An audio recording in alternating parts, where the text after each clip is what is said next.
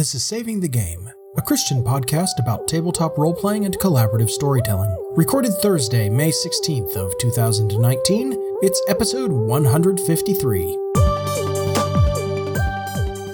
In this episode, Kyle Rudge from Geekdom House and Mythos and Inc. joins us to talk about publishing. Plus, what we'd do with superpowers, Feng Shui 2, Innocence, Grant's stupid face, and more. Let's do the thing. Okay. Welcome to Saving the Game. I'm Peter. I'm Jenny. And I'm Kyle. Hi, Kyle. Hello. Hello. We've got Kyle Rudge with us again. Last time you were here was episode 68, so it's been entirely too long. Wow. Yeah, I looked back at that and I was like, wow, the time gets away from you if you don't keep an eye on it. I only vaguely remember what we talked about. Breaking down boundaries. Yeah, that was the name of the episode. Okay, gotcha. Yeah.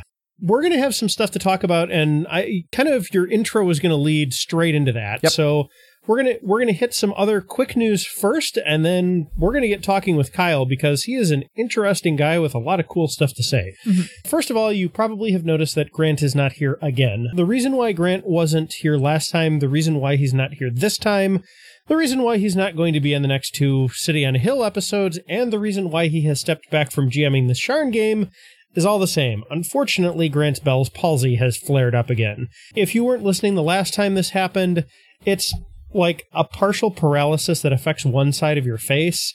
It makes your speech kind of slurred and is very uncomfortable. So anything requiring a lot of talking like gaming or podcasting is kind of off the table. So we're hoping he'll be back soon. These flare-ups can last a day or two, or they can last a month or two, and we really don't have any way of knowing how long it's going to be. So he did mention that this one was particularly nasty feeling. Yeah. Yeah. I know a lot of you are praying sorts because, we're a Christian podcast, so please pray for him. This is an unpleasant thing and not fun to go through, especially when you don't have any kind of a definitive, time window in sight. Yeah. Somewhat related to that, though, Chrissy, who you've heard on the podcast a couple of times, Grant's wife, may be running a World of Darkness Innocence game for us while his face recovers. So if that happens, that should be kind of cool. I know, Jenny, you're taking a break from gaming because of school things, so... School things! But I've got my own issues with school things. I may or may not talk about them after this announcement, because, wow, it sucks. All right. But so there are school things apparently, but I and or Grant eventually may have some interesting things to say about that, so that may be coming soon. Also, just a quick shout out and thank you to our listeners. The last episode where we said we were running low on questions, somewhat panicky, but when we said it, was 2 days ago, and 3 of you have already responded. Yes. So thank you, folks. We are still looking for a wider variety of questions there are a couple of you who have been wonderful and have sent us a substantial backlog that I didn't realize because I didn't understand how the question sheet that Grant set up worked. But the point remains that it was still really only 3 people who had anything into us at all. Mm-hmm. So it's nice to have a larger pool to draw from. So thank you for sending stuff in. If any of the rest of you have questions, please feel free to send those in. Also, in a bit of gaming news, I got a chance to play Feng Shui 2 with our part-time editor, Justin, Ryan, and Ben from City on a Hill just a couple of days ago, and that will probably be going up. We had a lot of fun. If you have never played Feng Shui 2 and you're used to just playing something like D&D, it's a little bit different. It's designed to simulate an action movie, and it's a little less serious, but it is so much fun. It plays very quickly. Sessions are typically measured in number of fights. That's kind of cool. And with that bit of housekeeping out of the way, we can let Kyle reintroduce himself. So, Kyle, you are an interesting and busy guy, and you've been up to quite a bit lately. So tell us about that a little bit. Man, that story could go on for hours about all of the craziness that's gone on over the last few years. But I guess to start, I'm one of the founders of Geekdom House, which is a nerdy geek ministry up here in Canada. From that... Which part? Central Canada, Winnipeg. Nobody knows where Manitoba no is, way. so we're there. I have family in Manitoba and I live in Ontario. Oh, wonderful. My mom just came back from Winnipeg. Like, I'm not joking. You know what? Maybe we know each yeah. other. You know, it's possible. Maybe. It's possible we're related. My family is large and widespread. Oh my goodness. So. That would be really interesting. It would be. It would. So, out of that, I've planted a church, and now I'm pastor of something called The Hearth, which isn't a geek church. We're very careful not to say a geek church, but we are also very vocal about being a geek-affirming church, which there's a subtle difference there, whereas, like, you know, spouses who aren't necessarily geeks still feel very welcome and at home in this place. So then out of that, we also spawned a publishing company that me and the other co-founder of Geekdom House, Allison Alexander, we founded. Just this idea of we had so many writers and artists, and we decided to found this publishing company called Mythos and Ink. And there was several things we wanted to do a little bit differently with it. Essentially, we had all of this creativity around us that we needed a solid way of getting it out to people. And we had these skill sets, but we didn't feel like we could, at least within Canada, operate with these skill sets within the guidelines, which is CRA charitable tax law. So we turned it into a business at that point because we kind of had to. And yeah, it's been a really interesting journey to build all of these things out and seeing them all kind of go. And I don't sleep, so it works out really, really well. Well, hopefully you can eventually get to the point where sleeping regularly and for 8 hours a day is a thing, because that can start to take a toll after a while. Yeah, and having a 3-year-old who struggles to sleep is also the challenge. So I might as well be working during that time because I ain't getting anything else done. So. I know that from some of the other members of our gaming group, Grant and Chrissy, not least among them. Their kids are 6 and 3 right now, I want to say. 7. I think she turns 7 in July, actually. You're right. You're absolutely right. Sorry, I measure Grant and Chrissy's oldest's age by Tyler's and my relationship because it was right around the same time. The podcast started right around the same time too. Only it was like a month for the podcast. Yeah. So yeah, it's a weird thing in our kind of little group of friends, I guess. All right, since Kyle was nice and kind of gave us that as a preamble, let's do our Patreon question and our scripture and then get into the real meat of this discussion. Mm-hmm. So let's see what... I can actually roll a d6 for the question table this time. Yay! All right, 3. Oh, this is an interesting one. Okay, so this comes from Kenning. Let's see here. If you got superpowers, say basic super strength and flight, what would you do with them? Now, the basic super strength and flight, this is a hypothetical, like, I can choose my preferred superpower here, and then what would I do with it? I think in the particular case here, we're just going to go with, like, the Superman power suite. So you've got super strength, flight, and you're also very durable. What do you do? We're not allowed to get political.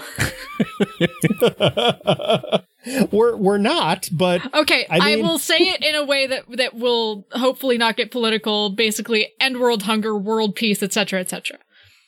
All right. I'm gonna go your standard fare here, and then I'm also gonna go to my favorite pseudo planet, Pluto, and also probably Titan, which is my favorite moon.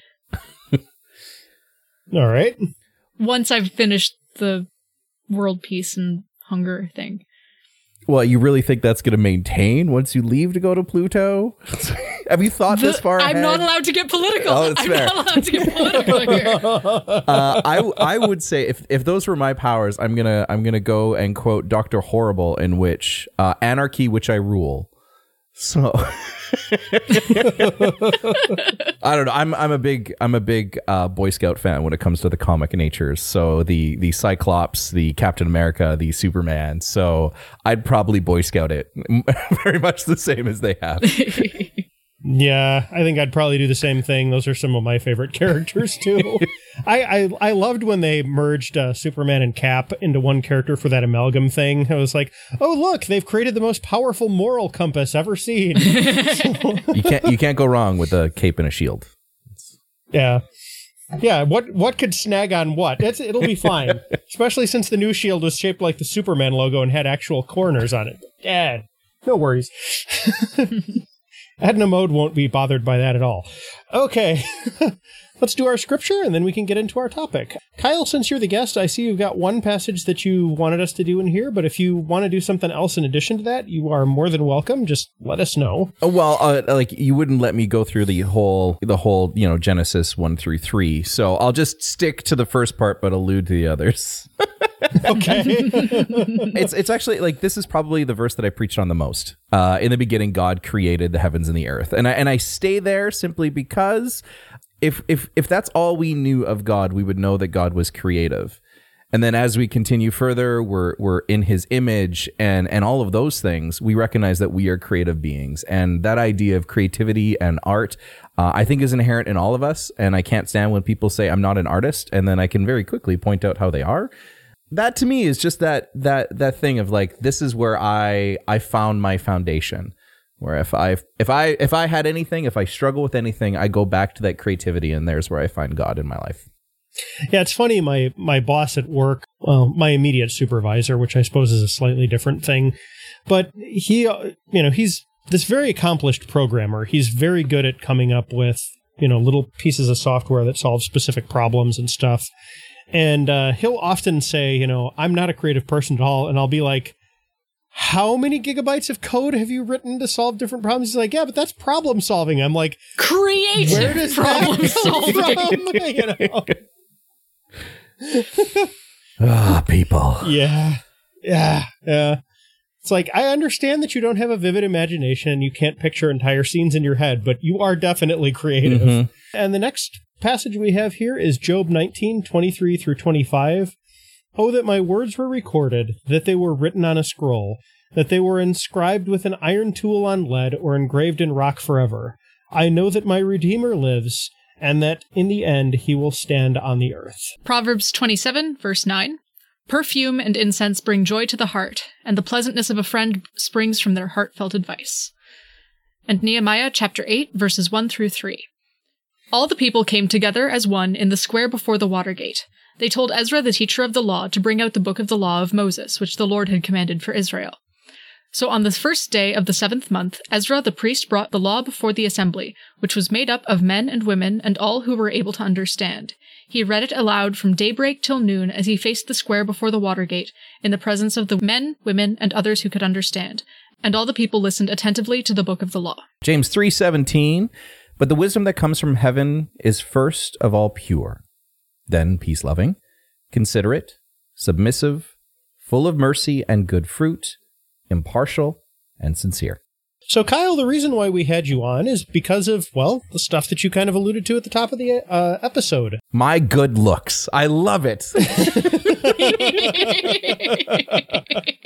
Well, that and the fact that you're like a leading, like, geeky Christian creative, and facilitator and publisher. Yeah. Doing publishing publisher things. And writer and pastor and all those different crazy hats. I know.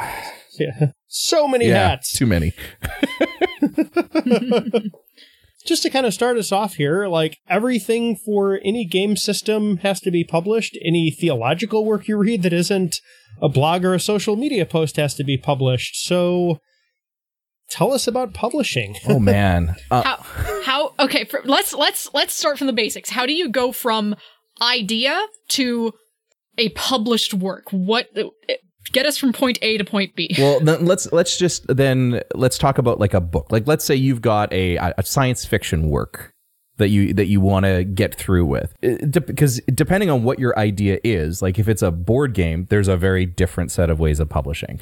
If there is a science fiction work, or if there's a nonfiction work, if it's a theological work, that's a very different way of publishing and stuff too. So it all depends on what you need beforehand. So if we're going to do a science fiction book or a fantasy book, you need to have your manuscript done before you start pitching it. So that means you've got to have this book already written. And then from there, you need to start getting it in front of people. And I know many of us, we've all been to various conventions and things. And I love going and meeting the indie authors or, the graphic novels or whatever. And I ask them about their world. And you can see very quickly who's good at telling you what this is about and who is not. And frequently, most are not. where it'd be like, well, it's kind of like a dark fantasy, but it's set in an urban environment. And the main character, well, before I tell you about the main character, there's these other characters that are very important to this. And it just goes on and on. I'm like, I've lost interest. Once you've got your manuscript, you've got your idea, you've worked for a year writing this thing, perfecting this thing, you think you've got it good, then you need to figure out how to say it in a few sentences. That was actually a big thing that I learned from a totally different job, actually, where I was doing archive work for a nuclear research facility. And right around the end of my work term, there was a project sort of put forth by one of the scientists where it's like, we will give every summer student here 30 seconds to tell us exactly what they do and make us understand why it's important. Oh, man. I was given the easy job because I was like, I am organizing these documents so that they can be properly recovered and stored safely within governmental guidelines on federal, provincial, and municipal levels. That was it. That was my pitch. That was my job. A lot of other people had much more complicated jobs than I did, and it was a lot harder for many people. And it does bear mentioning that that's not nearly as exciting as I figured out ways to make it so people could access radioactive notebooks safely. Well, that came kind of in the middle.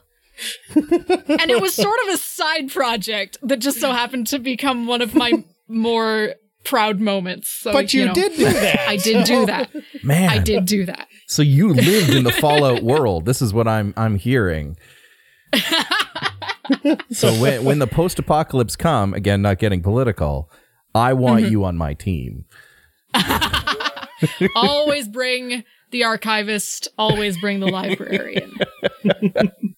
And the vet. That's the other one we need. Yep, and the vet. Yeah. Yeah, so basically, once you got your manuscript and you've got your pitch, so this is what's going to get in front of and catch the attention of somebody like me when we're accepting submissions. And once we have that, then we're going to ask for a query, which is now you're gonna section out kind of like the first 10 pages, and they have to be great pages. So you have to immediately get me to care about your character. You want to get me a hook on the story. Like, there can be things where questions aren't answered, but they have to inspire me to desperately want to know, to continue to read on. And that's one of the things that we've seen a lot. It was like we've got some queries. Oh wow, this is really good. We've got the first 10 pages. We're really excited about it, and then we read the whole book and we realize, okay, it still needs some work. And so once you've finished your manuscript, considering an editor is always important. There are several different types of editors, but this idea that you need to edit your work, and your work needs to be edited by somebody that's not you. They're the ones that are going to point out all your plot holes, all your flaws, all the things you didn't miss. If you're doing board games, they're going to be pointing out things like, person 4 was bored because when it's one other person's turn that takes 20 minutes, there's nothing they can do.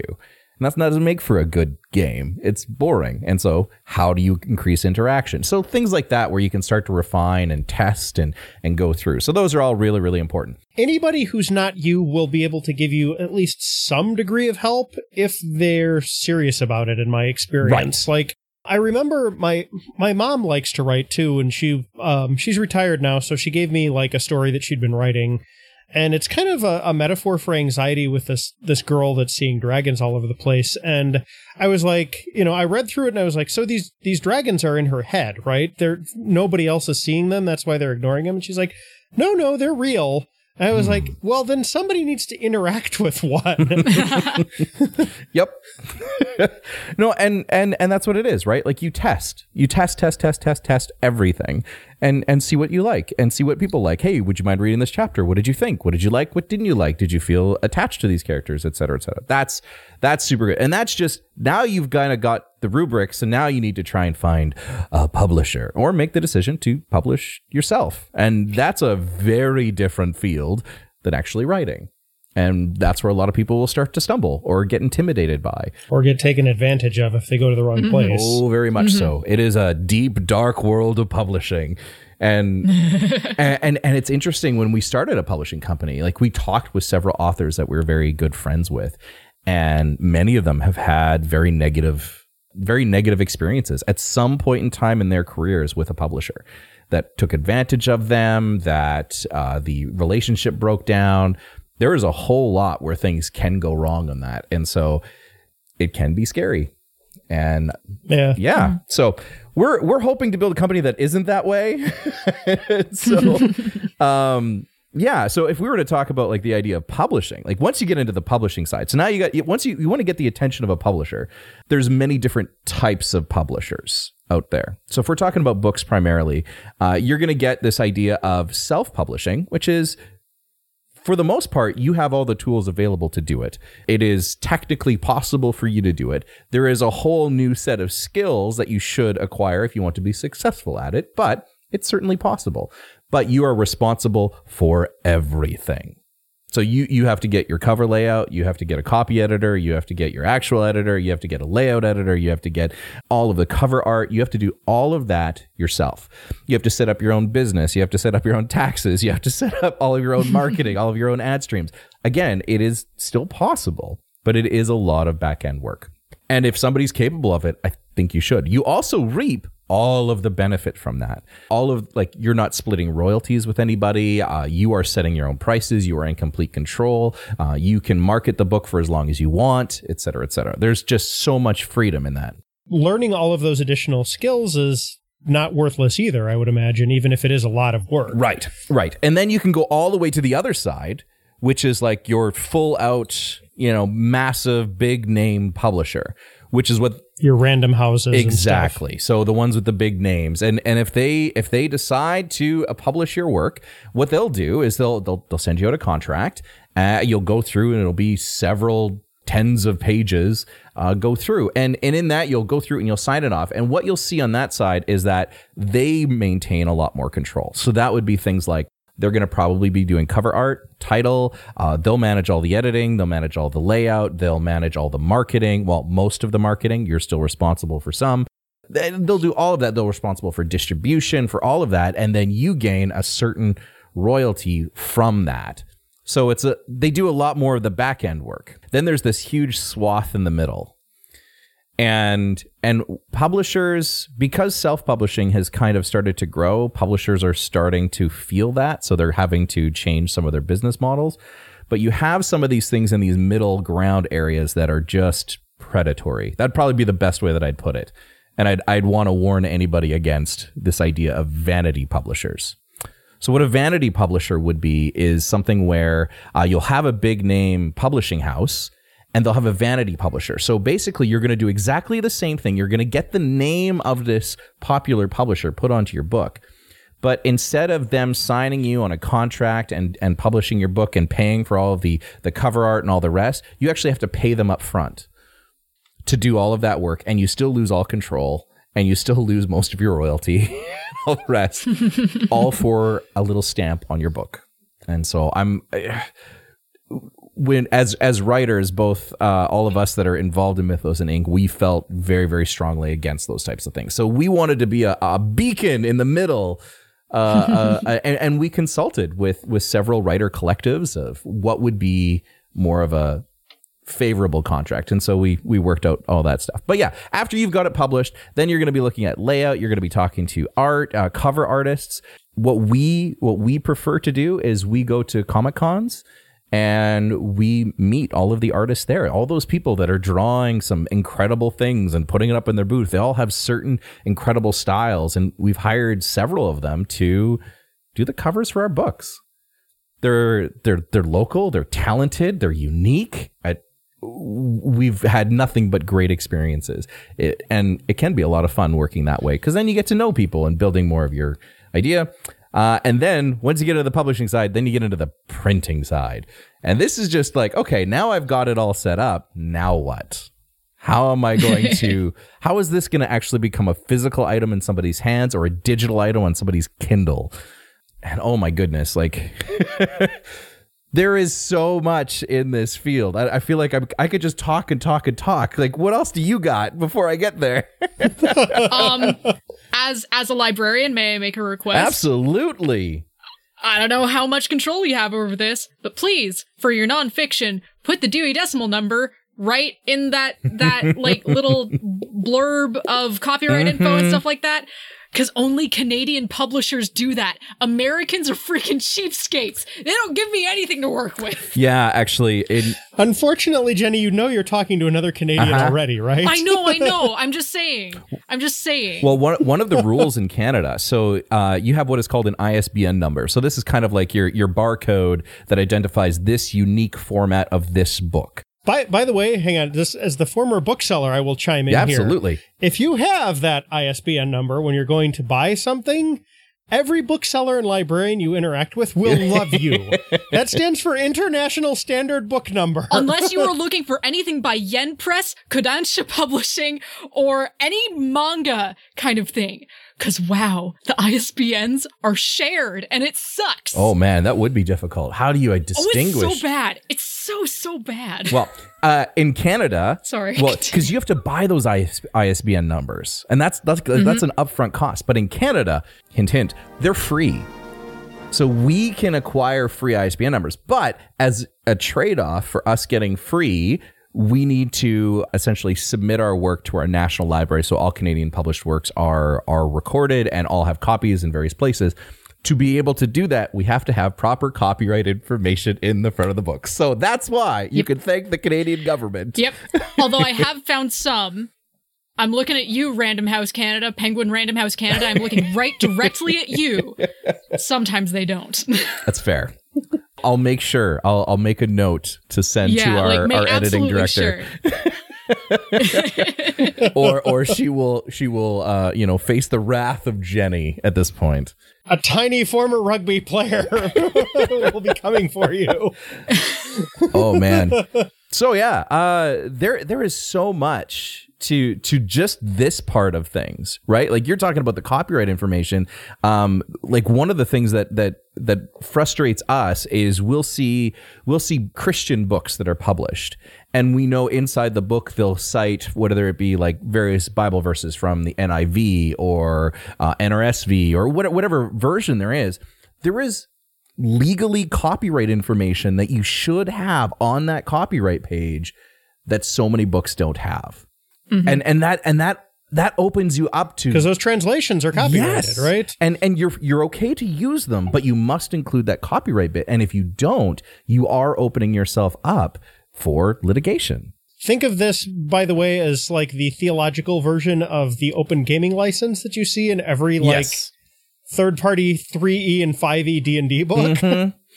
It's just like the Creative Commons license is just like that too. Like you have to include those things. And if you don't, are they going to do anything? Maybe, maybe not. But I'm very much on the board of, well, if we're Christians, we should be above board. These should be things that we care about, even though it might not come back to bite us in the butt. Well, and not only that, but I mean, if you know your I's are dotted and your T's are crossed, you sleep much easier at night. Yeah. And that's some of the things that we have really researched and learned, and the amount of law that I've had to read as a publisher now is insane. And in fact, like I'm a Canadian and I have called the IRS probably more than most Americans ever have. So considering that I've called them never, probably, yes. Yep. They've been, I'll say this much. They've been remarkably helpful every time I call. So That's from what I lovely. understand, they're great to deal with as long as they don't contact you first. that would make sense. If you contact them, they are nothing but helpful. Oh, man. If they contact you, you just want to hope that they don't do it with a SWAT team at 2 a.m. Glad I live in Canada. Okay, go on. Okay, so before we get too far away from printing is done all over the world, right? And a lot of it is done in Canada, but one of the things that kind of was in the gaming news recently is you got to be kind of careful when you print in different countries, because they may have rules and laws that affect things that aren't even meant to be sold where they're printed. There was a Call of Cthulhu book called the Sassoon Files that was kickstarted a while ago, and the Chinese government burned the entire print run of it because it didn't pass their censors. Yeah. And this was something not for sale in China. It was just, there was something in there that they didn't like, and Yeah. So now fortunately, the printing company refunded the costs to the people who did the Kickstarter, but they've got to start over on that. Mm-hmm. So I remember I read about that, and there are several. So working with China is an interesting animal because it's both good and bad for those reasons, where you can get things done for a very decent quality at a very great price and working with people, but sometimes there's these weird regulations that crop up. And I know this book was set in Shanghai, which is kind of it portrayed time travel, like a revisionist history that China's government was not a favorite of, so they burned everything. But when I heard the story, I thought, I'm like, he got refunded. This is great publicity. He'll be okay. Yeah. Yeah, that particular guy will probably be fine, but it's just kind of like, whoa, there was a lot of discussion around that. So, well, and then I mean, you start dealing with things like tariffs and shipping times, and I mean, we don't want to get too political with this, but there's a lot to consider if you're shipping something literally to the other side of the planet across like an ocean and multiple time zones to a country that speaks a different language, uses different currency, and, you've got international trade treaties and stuff to deal with too. I imagine that's all a headache. Well, for the most part, what's nice, like if you're an American, most of this world is going to operate on a USD basis, so United States dollars basis. But being as a Canadian, like I'm very aware of when our dollar goes down or up, because that drastically affects how much I'm paying for printing. It drastically affects my job because it changes how much I have to pay for books. Yeah. Like a lot of the time. It's it's very scary. A publisher, a librarian, and a former bookseller talk about book costs. Oh my goodness. Well, and in terms of printing though, like there are lots of different ways. And from a publisher standpoint, one of the things that they could do is, you print off, you have a whole bunch of stock, then they keep the stock, they maintain the stock, and then they distribute the stock, which means they have relationships with various places, bookstores, etc., and then they sell off those copies, etc., etc. So they kind of manage all this stock. So that means if you're going to do it that route, then you got to find a printer, somebody that you're going to meet with, you're going to print in multiple copies. You'll probably save more because you're going to print by a ton of copies at the same time and have that for yourself and go through with that process. Or there's print on demand, which is probably, at least from a self-publishing, and it's actually what we invest in as well, is you'll lose a bit on the printing because they're printing each individually, but you don't have to maintain stock. You don't have to maintain a warehouse and keep things climate controlled and not worry about, the flood that happens and whether or not all your stock is going to be super wet and lose all of that money. There's I mean, even ambient humidity will do a number on books. Exactly. Too, if you need a climate controlled storage space for books, if you want to sell them. And so that's always the big challenge in the struggle. And one of the reasons why some people will go with a very traditional publisher, because they will maintain that stock. They will have that all set up and ready to go. And so then you're not worried about those types of things. So on a self-publishing thing, that's why pretty much every self-publisher will just do a print-on-demand version.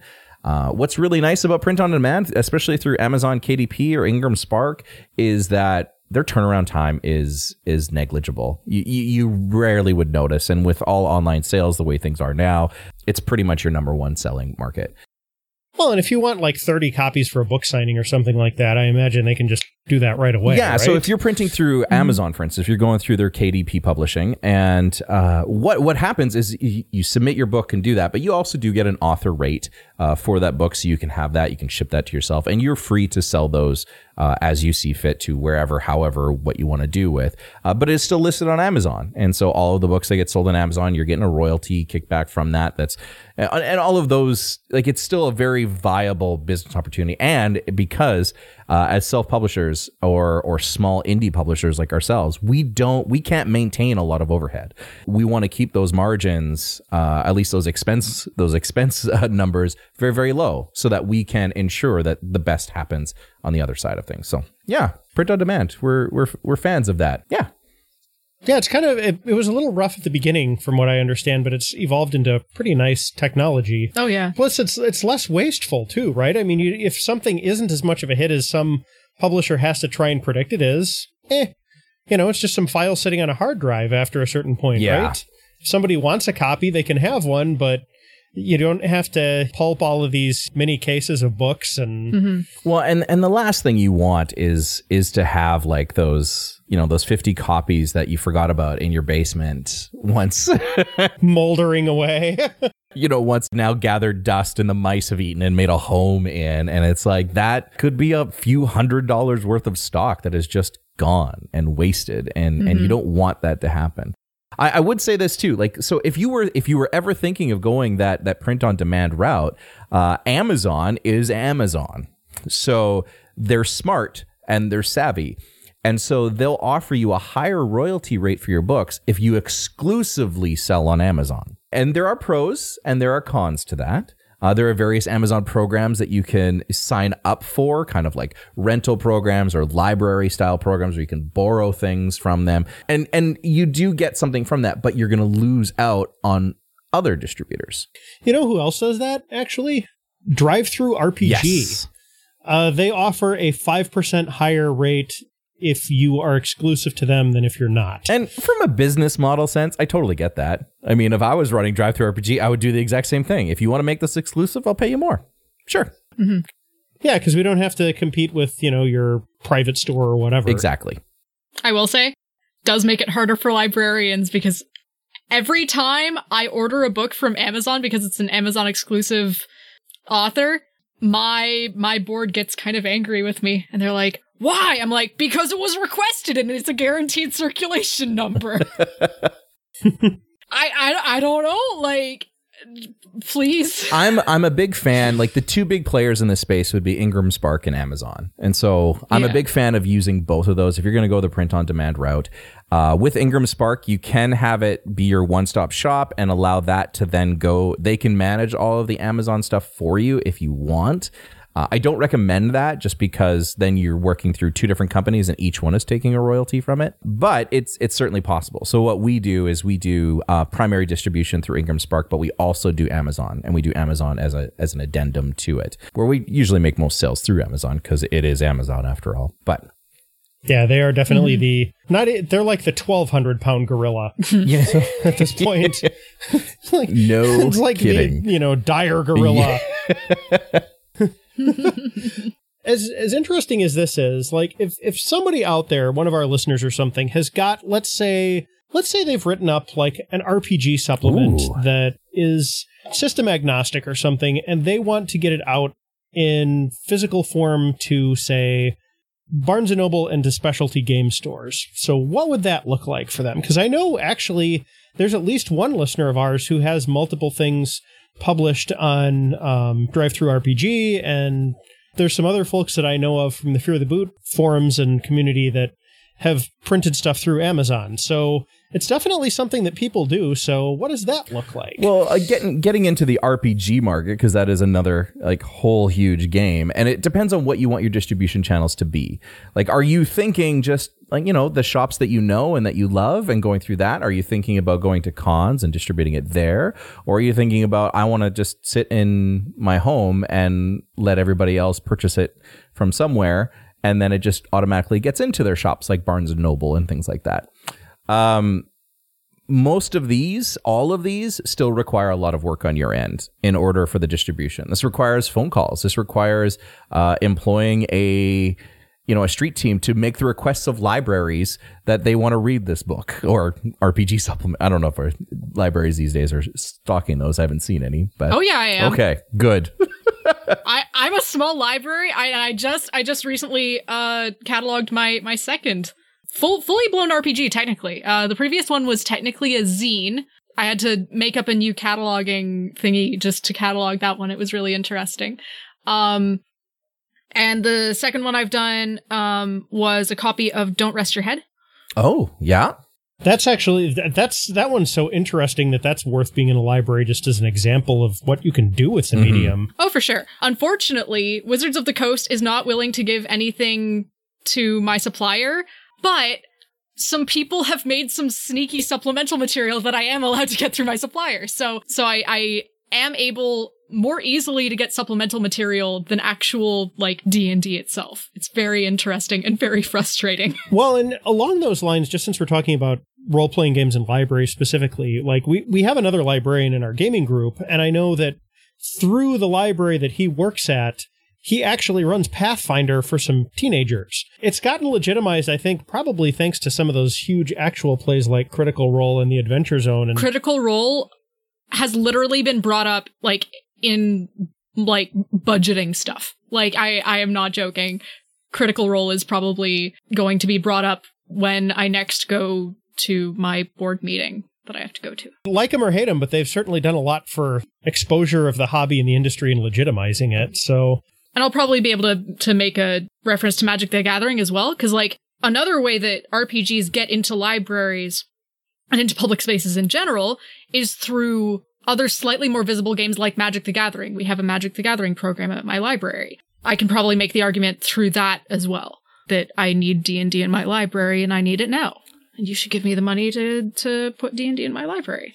Well, and I think one of the mistakes that a lot of people are going to make in this space is that assuming, doing the field of dreams of, well, if I write it, people will read it. And that's simply not the case. Like, you have to still get boots on the ground. Like, when it is very exponential. So you need to getting that first store to stock it. And then getting them to, okay, how do I get them to, is it selling well? Can I help market it so it does sell well in the store? So then I can use this as, evidence that this will sell well in other markets. And then you go from there. So it's not just like, oh, it's a good product, I'm going to hope somebody picks it up, but it has to have a reputation. And that reputation is slow and it can go through. And part of it is like going to your local library and running games off of this stuff and getting people excited. Why not? Yeah. Libraries are awesome. I'm a big fan. So. Yeah. It's a fun job. I love my job. It's a great place to work. Yeah, if I'd known half of what I know about libraries, like as a workplace, that I know now as a result of you and the other player in our group, man, I wouldn't have wasted my time on certain educational pursuits. I'll tell you that. Oh yes, same. Okay, so boy, we went off on a lengthy tangent there. I guess maybe to try and bring this back around a little bit, like all of the stuff that we were just talking about is the kind of conversations that you need to spark. And I think Kyle will probably back me up on this. The more niche your product is, the smaller your audience is going to be. Mm-hmm. A Christian gaming podcast. Yeah, like we've been doing this for a long time. Like Saving the Game has been running for significantly longer than most podcasts ever make it to. Like, I think they say most podcasts and stuff burn out in the first year. Of the ones that make it a year, I think 3 years is the next major milestone after that. We're going to hit 7 years in like a month and a half here.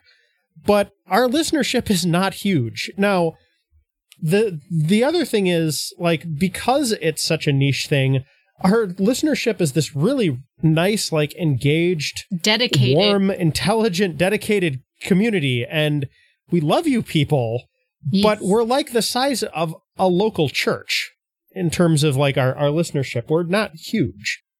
Still bigger than my church, just saying. Yeah, but like be aware if you're writing something that's really cool and niche, don't go into it with the expectation, unless I'm missing something here, Kyle, that you're going to sell tens of thousands of copies of this.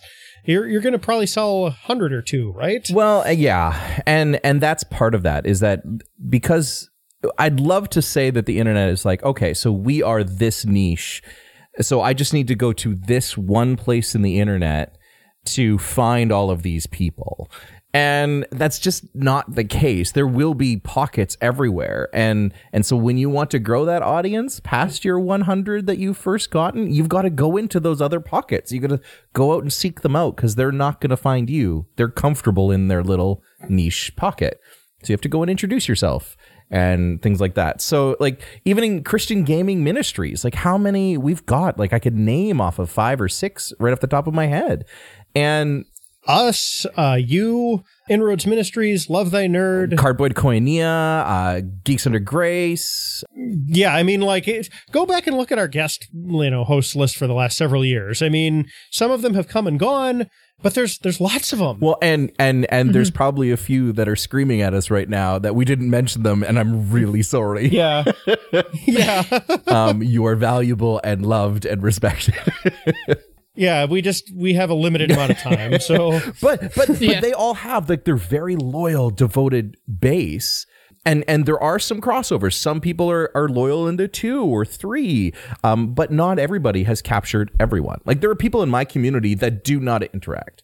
Yeah, we have a huge amount of overlap between us and the audiences of Inroads and MinMax, which is one that we really should have mentioned in that original batch. But it's like those 2 podcasts are like the closest to us. You know, it's Christianity and tabletop gaming. Once you start breaking it out to like general geek culture ministry or like video games or that sort of thing, yeah, the Venn diagram is going to have some overlap, but it's not going to be almost a circle like with us and Inroads or MinMax. And one of the neat things is that even though we have our little niche audience, you know, your niche is this very specific type of person, there are others in other groups that will be interested in that. But they're never going to come into your space to find out that you exist. So that would be things like if we're talking about Christian tabletop RPG sci-fi gamer. So that is unbelievably specific. That is who I am. I probably also watch Star Trek, or somebody who watches Star Trek might be interested in this. And so there is some overlap where we can start to extend and grow a little bit and invite others in, but it is much slower. But as you said, and as you demonstrated when you asked for Patreon questions, they're really loyal. Yeah, they're fantastic when you can find them. You know, it is so important to have that core. Unbelievably important. So yay for saving the game, listeners. You guys are amazing. Yeah, you really are. Yes. Okay, so, oh boy, we have diverged from our outline in spectacular fashion here. Let's wrench it back into a firm, hard question. Do you need a lawyer to get published? Yeah, that's a good one. I would suggest if you've ever got a contract in front of you, yes, get a lawyer to look it over. It is worth its weight in spades. So, for instance, like if we're going to talk about contracts, there's going to be clauses in there that you may not understand or what they really mean. So, for instance, a traditional publisher, they could put an out-of-print clause in there. And what that'll say is it'll say something to the effect of, if this book should ever be, if they ever decide to put it into out-of-print, no longer print copies of this book, then all rights of this, publishing rights to this book will revert back to you, to the author, which is great, wonderful. That seems like a good idea. If you're going to print it out of print, I get my rights back. Except what that could also mean is that if they maintain printing it on ebook or on print on demand, it will never go out of print. So you will never get your rights back. Those are the things you might not consider when you're an author. It was like, oh, there's more to that story. And so that's why you have to have a lawyer look over those contracts. I've had people who, one of the other things that you'll see is this idea of in perpetuity. And that's a very scary thing. So the downside to traditional publishers and what some publishers have done is I've signed my contract. I've given you my book. You've marketed it. It did a little well for the first, 6 months of the year, but then it just kind of trailed off and I'm not interested in the book anymore. I'm no longer marketing it. I'm no longer investing in it, but I'm also not giving it up. So that means I can't do anything. That book is not making any money and I can't do anything for it. You're not investing in it. It's just sitting on a dusty shelf, not being distributed anywhere in a dark warehouse known as intellectual property because they own it. They own the publishing rights in perpetuity. There's also things like, well, you've written a book in the Harry Potter universe or whatever universe yours is called. They could also do an in perpetuity thing in terms of anything that you write in this world with these characters, I get first right of refusal for. So knowing what that means, and if you're not okay with that publisher having that, then those are some of the questions that are going to come up. There are so many little tiny nuance of things that are so important for you to understand because you really could sign your book away and lose it forever. And that would be the worst thing in the world. Mm-hmm. Yeah, and this is one of the things that's kind of nice about self-publishing, right? Is you don't have to worry about any of these intellectual property considerations because you own everything. Well, you do and you don't. Because even though you own everything, what happens when you didn't realize it at first, but after you've written the book, published the book, and made money on the book, realize that, wait, I read a book, 5 years prior that this one is remarkably similar to, and now you're being sued. And now they're coming after you. And that does happen. And so at that point too, like, even though you're doing the self-publishing route, it's a challenge. And so that's one of the things of like, it's a good idea to have a lawyer on board to know those things, to be able to be impacted in those ways. And so I can't, and it's one of those things of like, you find a good entertainment lawyer. They don't have to be so, I've talked with lawyers who call themselves, they're like, we're not great lawyers, but we're pretty good. And like, and what I love about those lawyers is they'll say like, if you're doing like, if this is like $1 million problem, I am not the lawyer for you. But if this is a $100,000 problem, then I'm the lawyer for you. And most lawyers that I've spoken to are very okay with understanding that difference.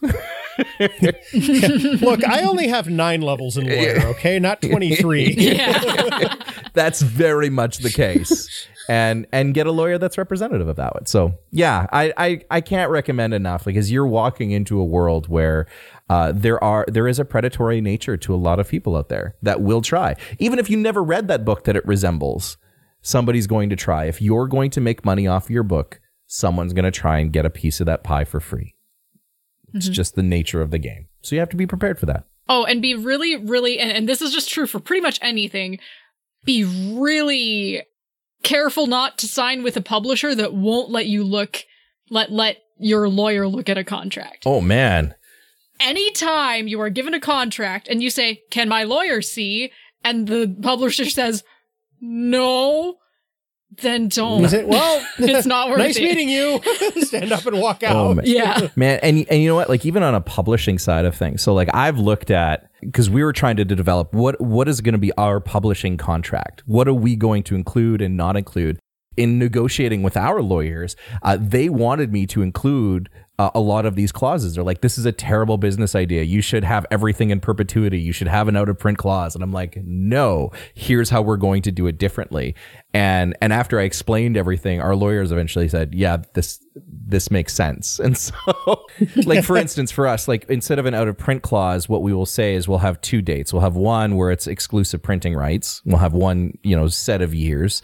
And then we'll have another set of years where we still get exclusive printing rights, but we need to maintain a certain level of revenue for that book.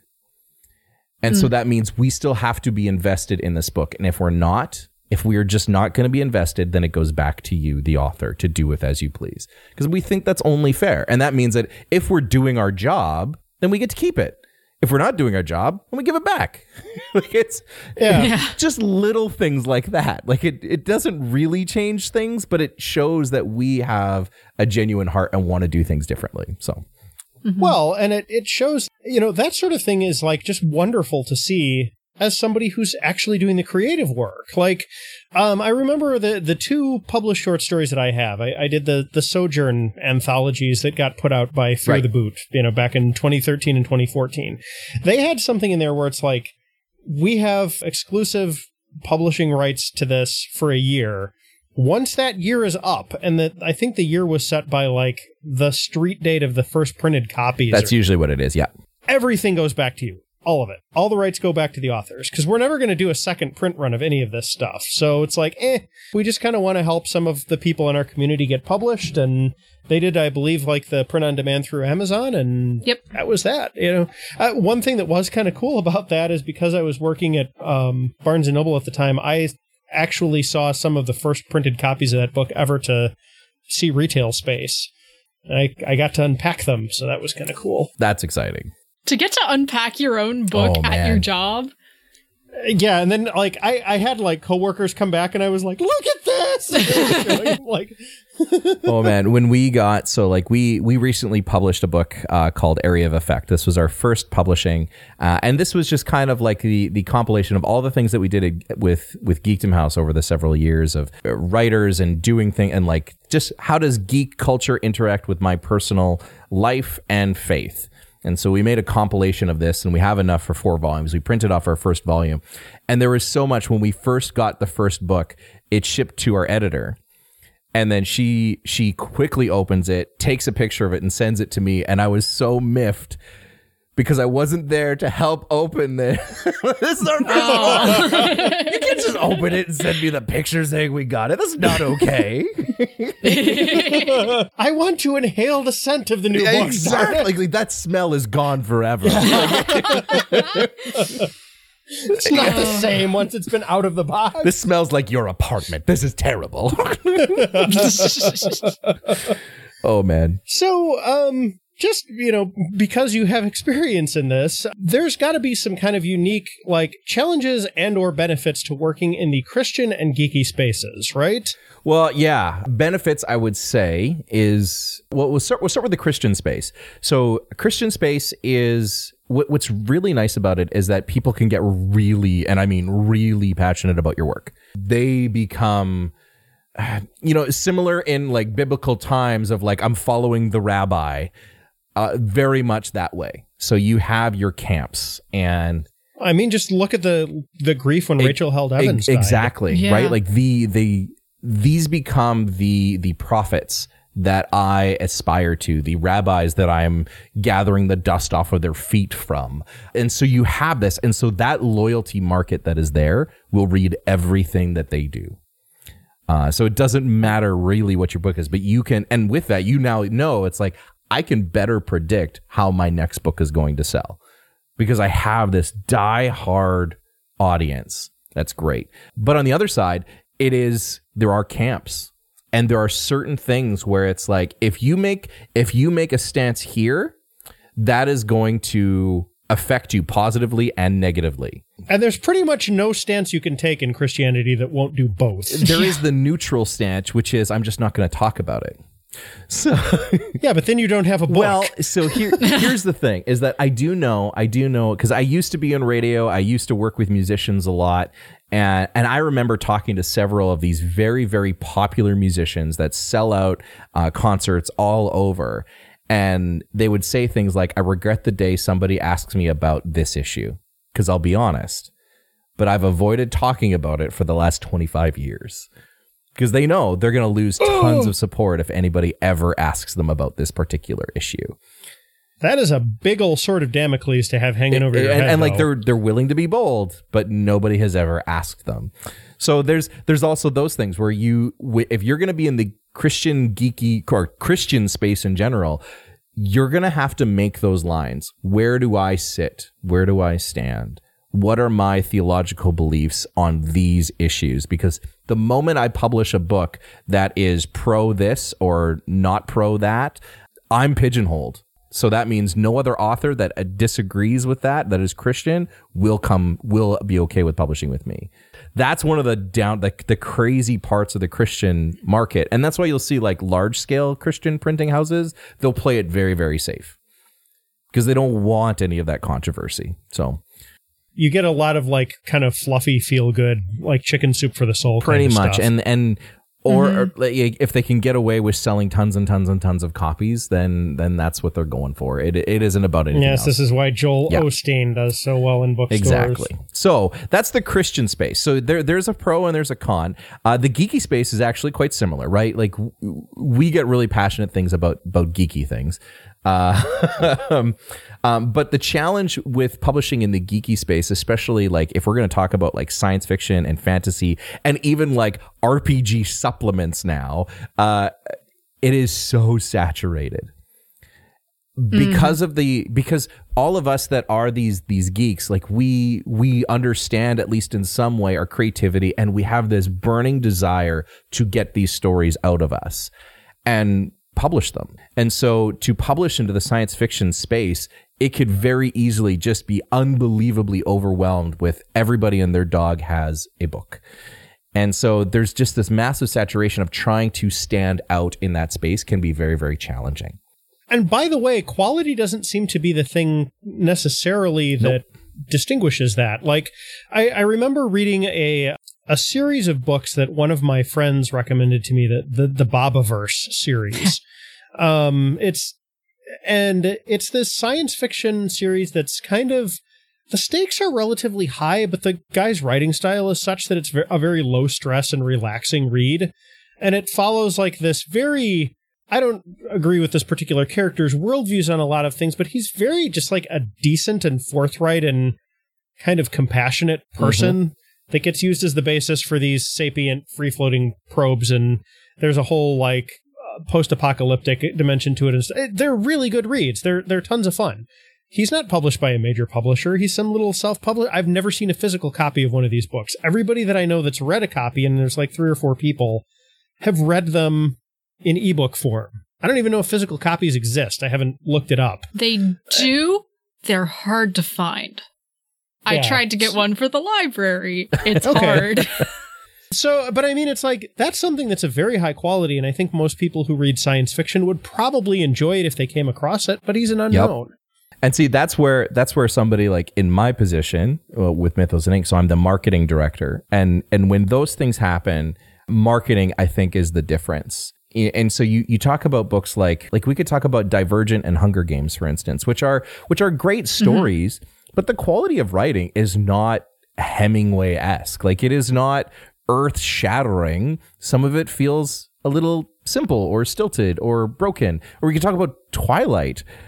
I don't feel that Twilight writing is all that strong, but for some reason it gripped the heart. So there's various things. There's the, what is the genre of the day, right? And at the time that Twilight came out, it was all about vampires and werewolves. That was a huge thing at the time. So it dropped at the right time. So timing was one thing, but there was also marketing. A ton of marketing went into promoting this book, to putting it out there, a lot of money backing it, getting it. There was likely a lot of money put into getting it onto a bestseller list so that people can say, oh, it's a bestseller, then I will try it and I will ingest it. And so there's so much involved with the marketing space that we would say if you're doing a film, you can have like terrible visuals, but if you have great audio, it makes up for it. But if you have great visuals and terrible audio, it doesn't make up for it. In writing, and sadly with book sales, great marketing can pave the way over some of the flaws of the book. But you could have a great book and just poor look at the marketing. horrible 50 Shades series, right? But you. Yeah. I mean, that's universally acknowledged as not only like morally repugnant, but just horribly written. I can't comment because I haven't read it, but I'm glad that you have. I worked for a bookstore, and I have not read it either, but several of my coworkers at the bookstore read it, and one of them was like, I made it about 3 pages, and I literally threw the book away. Oh, man. I didn't put it in the recycling. I threw it in the garbage. One of my favorite pictures I've ever seen was a secondhand bookstore made a book fort just out of copies of 50 Shades that they had received. Yeah, actually, I've seen that. I've seen similar things done at like thrift shops with the 50 Shades books that have been all donated. And See, that's the horrible thing about secondhand bookstores, real quick, is if it's good enough where you want to keep it, it's probably not going to be there. Unless somebody has died and their heirs are cleaning out their collection. I'll say this wasn't a formal question or outline, but I do enjoy going into used bookstores simply because I like there's a few books that I like to find and then I can use them as gifts. But I remember one day I walked into a used bookstore and I found Ender's Shadow. So that's written by Orson Scott Card, and this was a pre-release manuscript version that is not to be resold. So this is an art, like this is pre-ARC copy. This is pre-advanced review copy. And it is different. And it was signed by Orson Scott Card. And I picked it up for $7 and I was so excited. Oh my gosh. Like, I'd have paid $70 easy for that. Oh, so yeah. that's like for my sure. big find of the used bookstore market. So Wowzers. Yeah, I mean, you will occasionally find some gold in the dirt. You just got to be willing to dig. Going back to this idea of like terrible writing and things like that, I think it's worth mentioning what are the things that make good things? Like, what are the things that that we would be looking for, or things like that? Can we talk about that? Yeah, And I ask because my editor would kill me if I didn't. So No, by all means. This is one of the things we've got you here for. So the way that we work, she is going to be handling most of that stuff. So if I answered this without her input, she would kill me. So I asked her, and so she writes a few things here, and I'm just going to read them from her. She says, number one, it needs a good hook. And so this is going back to the pitch conversation. I need to be gripped by it. I need to be instantly intrigued, have visuals in my head, instant care of what is going on.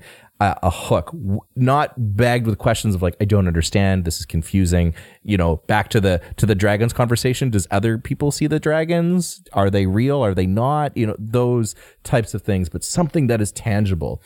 And then the thing that we have, because I asked her, what is the thing that we most reject books for? And number one was good dialogue. People who don't have good dialogue, that is believable dialogue that has tension to it instead of just general conversation. The way that I would describe this is when I did interviews when I was in media and broadcasting, I loved interviewers like, well, at the time it was Letterman. Colbert was phenomenal for it. You have Sean Evans on YouTube. They will ask questions and they genuinely listen to the answer, but these questions that they ask, they are trying to get to the heart of something where you speak with such passion that I genuinely care. You know who else is really good at that in like the gaming space? Alex Roberts. If you've ever heard Backstory, she's really good at getting that sort of information out of these RPG creators. I remember being in a panel, like being at a panel in front of the Marvel execs. And they had the chief editor, they had the CEO and all the rest. And somebody from the audience threw his hand up and said, you know, what does it take to write for Marvel? I'd love to be a Marvel writer. And the chief editor stands up and he starts speaking. He says, you know, to write for Marvel, it isn't about... Our focus isn't about how many books you sell. What I want to know and what I want to see in your story is this story going to change somebody's life for the positive? I don't care if one person reads it or if 1 million people read it or if 10 million people read it. I want to know that those who read it have had their lives changed in such a way that their lives are better after. If you can write a story like that, then I want you to write for Marvel. And the whole room just goes quiet. And I'm like, I've never had this desire to write for Marvel, but in that moment, that's all I wanted to do because you could sense the passion that he was speaking of, how important this was to him. And so and that's Stan Lee's ethos right there, right? Mm-hmm. And so with that, if you are going to write dialogue in your book, it can't be, how's the weather? You want to capture those things that just are gripping. The rest can be thrown away in some of your, you know, brief description or things like that. If it doesn't have purpose, you got to have good dialogue. That is huge. From that, after you have good dialogue, you've got your hook. There has to be a way. I have to care about your character.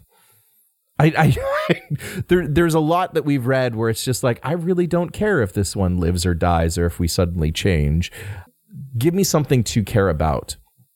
And that doesn't mean like there's caring can also be on the other side. Like I can both care and hate this character. So if you take... Yeah, it's like, I want this character to get their comeuppance already. Make you feel something about the character, whether it's good or bad. Like the most wildest roller coaster ride I've ever read for that would be the Thomas Covenant series. Written by Stephen R. Donaldson. And it's a character. This is a guy who has leprosy.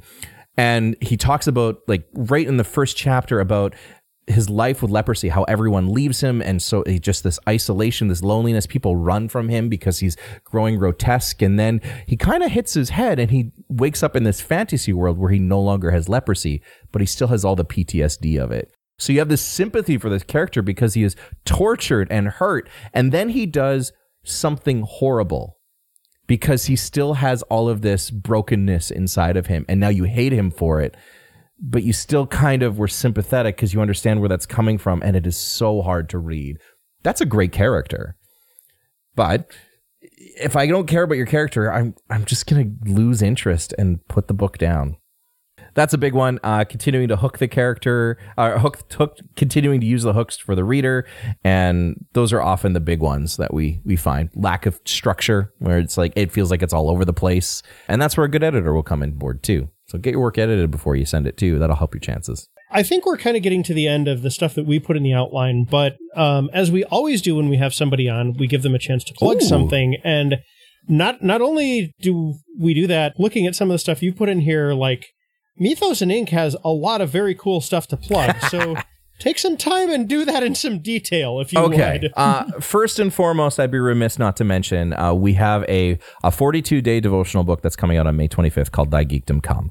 And this was written from an ecumenical side of things. So we have people from all over theological backgrounds, and we've all come together in this unified document of us all being geeks and recognizing. And then we had it theologically checked across the ecumenism to ensure that this was a great standard. And what we didn't want was quick little 5-minute devotionals where you kind of quickly read it and you move on for your day.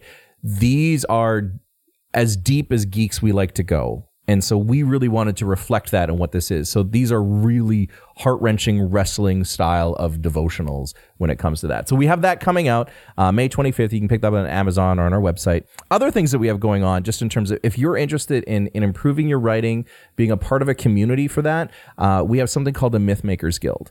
And what that is that there are a bunch of us writers, and every month we are adding in new assignments. So it could be something like write a dialogue between two characters that is this length, and one of our editors will actually help you through that and say, here's where you need to improve, here's what these things are. So it's got some residual course-like things. We have some fun challenges in there. We've done progressive stories together. We've done some world building, stuff like that. So just some ways of learning. On top of that, we've got a podcast that's actually launching this month that we're calling The Wayfarer's Guide to World Building. And I'm the host, and I've got another host with me, Emma Scrumita. We're bringing in experts to help us figure out how to build worlds better.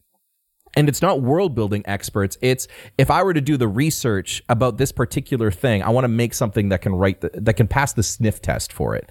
So, for instance, we'll have an episode in later this year where we've brought in somebody who actually is an architect who designs underground mines. Ooh.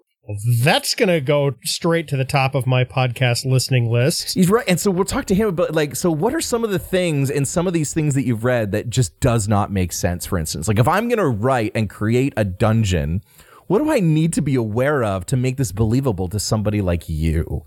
Our first episode that we have coming out, we brought in a songwriter, because songs in our works are super important, but songwriting is very different than, say, fiction writing or world building or some way, but it is every bit important. Anybody who's read Lord of the Rings knows that songs have something to them. So the first part of the podcast is just talking to this person about some of the things that we've seen where songs were done really, really well in fiction, in video games, and other geeky cultures. And why it was done really, really well. We're staying away from why things are done terribly because we don't want to. We want to stay positive. But then the second half is we actually figure out he's going to instruct us on how to write a song, and then together we did it. I have to ask, because also a podcaster, what episode length are you shooting for, and how often is this thing going to come out? Because I was not kidding. I will be listening to this podcast. Will be every 2 weeks, and the podcast length is between 40 to 50 minutes. So pretty similar to us in terms of both length and release schedule. Pretty much, yeah. And man, I have to say, so I'm going to put this out. So the first episode, because it's already recorded and all the rest are ready to go. We did write this song, and both Emma and I thought this was going to be horrible. We didn't think it was going to work out at all. And then by the end, both of us were like, this worked out remarkably well. We're like, yeah, it did.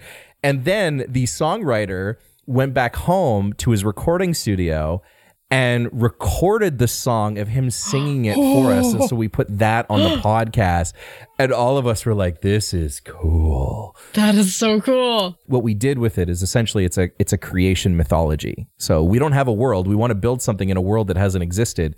Let's start it with a song. What does that song look like? What does that sound like? Why do people sing it? I'm so excited about it. Other things we got going on, we are currently open for fantasy and science fiction submissions. So if you have a manuscript that you would be interested in, head to our website and look for the submission process. We would love to hear from you. We are hoping to be publishing a few more in the next couple of years, and so we'd love to work with you. What length of stuff are you looking for? Well, pretty standard novel length. So we're looking, I'd say 50 to 70 to 80,000 word length is kind of what we're looking at. Yeah. Other things that we have publishing that we are coming through. We've got a 4-story graphic novel that's going to be published very shortly that we're really excited about. We've also got another full-scale graphic novel that's coming out. And Yeah. Oh, and we're starting something later this summer called the Mythos and Ink Academy. So we're all about this idea of community. So we want the writers that we are involved with, but also aspiring writers, to find a place that where we can encourage one another, support one another, and know that, like, hey, I've written a book. I'm part of this community. This community is going to help me push it and market it and that sort of thing. So we're maintaining this community, but we've decided to write an academy where we have courses that people could take. It's a great way to step into the community, see if you like it, you learn something, and you move on. So we started this year to do a NaNoWriMo primer course. So this is all about novel structure, getting the basics already down. If you want to do NaNoWriMo, which is National Novel Writing Month, which you write a whole 30,000 words in a month. November. Over the month of November. I'm dreading it. That's my delay. I tried last year with the game setting book that I was working on, and I was like, I'm out of retail. I don't have to deal with the Christmas crunch. This would be the perfect time. And life still asserted itself. I got about 26,000 words written. Oh my goodness. And then it was just like, so I made a little past the halfway mark. Yeah, the highest I've got is 23,000. So you've got me beat. But no, actually, some of the really cool things. So the book Divergent, for instance, actually started as a NaNoWriMo. Water for Elephants was also a NaNoWriMo. Water for Elephants did as well. And it's what's really cool about NaNoWriMo is that you just get it's word vomit, and what that means is you don't have time to edit it, and that's probably a good thing. Because you can spend as much time as you need to cleaning it up afterwards, right? And you should. But, like, you know, if you're just like, no, I got to produce. Yeah. It's improv rules. Like, if you have time to think about it, don't take it and just do it anyway, and do the silly thing. And it might and probably will end up a little bit more interesting than the thing you agonized over and second and triple and quadruple guessed yourself on. Exactly. So we've got a NaNoWriMo primer course that our editing director is going to be leading, and it's basic novel structure. So at this point, you can now go into NaNoWriMo with a clear vision and a goal and a structure moving forward. So you're not starting with a blank page, but instead starting with things that you can start to put into and just get your writing going right from day one. So that's coming out in the mid of summer. So you can check that out at our website, mythosink.com, mythosink.com. One final question. Yeah. Where did the name come from? Why Mythos and Ink? Oh, man. This is one of those things where it's like, because I'm primarily a marketer, and so we had like 3 or 4 names. And so what we did was we had our huge focus group, and then I pitch all of the names to them, and then I have them rate them, which one's the highest, and did we miss something? Is this going to mean something else? These are all like marketer terms that all the marketing people are going to be like, yeah, that's good. Good you did that. The rest of you don't care. It's fine. What we found with Mythos and Ink is this idea of myth was very, very important to both Allison and myself. This idea of creation and story and where we come from. It doesn't mean something that is fictional, but it is something that is effectively what we would call legendary. The Christian myth is a beautiful myth. It's not fictional, but it is the origin of who we are and who Christ is in our lives. And so we reflected that with just this idea of mythos, but it also kind of hints at all of those fantastical other myths that we see in this world, right? Everything from, elves and dragons of high fantasy to, the Baba Yetu in Russian folklore. Did you mean Baba Yaga? Because Baba Yaga is the song. Is that Baba Yetu is the song Civilization 4 song. Yeah, that's fair. Yeah, that's exactly what I meant. I was like, wait. And it was written by Christopher Tin, and I missed that. My bad. One of the best video game theme songs of all time, though. You can just sit back and listen to that one. Yeah. Well, that was the Lord's Prayer in Swahili, right? That one? Oh, I love that. That I did not know until you just told me now. Yeah. It's the Lord's Prayer in Swahili. Oh, that's awesome. I like it even more now. Yeah, so the only video game anything to ever win a Grammy was the Lord's Prayer. There's a tidbit of knowledge for you. Yeah, and then the idea of ink, right? Just the idea of writing, and the hipster ampersand we had to have, things like that. Incidentally, Wayfarer was part of was in the running for a company name, and it made it to podcast name. So, all right. Well, Kyle, we could probably go for another 2 hours at least, because there's so many things that we kind of shot past that I would love to go back and get some more detail on, but that just means we'll have to have you on another time. So, because we're already a little long on this one, we usually like to stick to about an hour. So thank you so much for taking the time to come on and talk to us. It was an absolute blast and pleasure having you on. I was going to say, I hope the listeners enjoyed, because I enjoyed being here. And yeah, if you guys want to be a part of our community and stuff too, we open our doors to you as well. So that's where you can ask those questions where it's like, why didn't Peter ask him this question? Well, now you can ask us directly. Yeah, I mean, like... Kyle's around on social media, and do not be afraid of approaching this man. So, and since we have relatively small listenership, that doesn't mean I've just sent a stampede your way. So I think it'll be okay. Thank you once more for coming on. From all of us here at Saving the Game, thank you for listening. Take it easy, and we will see you next time. See ya. See ya. This has been a production of Saving the Game. All episodes are produced and published under a Creative Commons 4.0 Attribution, Share-alike license. Our logo is by Ruben Smith Zempel of 3d6design.com. Our music is The Promised Place Beyond the Clouds by James Opie. You can find more of his music at nihilore.com. To hear our past episodes, to find syndication and license details, to connect with our fantastic listener community, or to contact us or support our show through Patreon, visit our website at stgcast.org or savingthegamepodcast.org. God bless, do good, and happy gaming.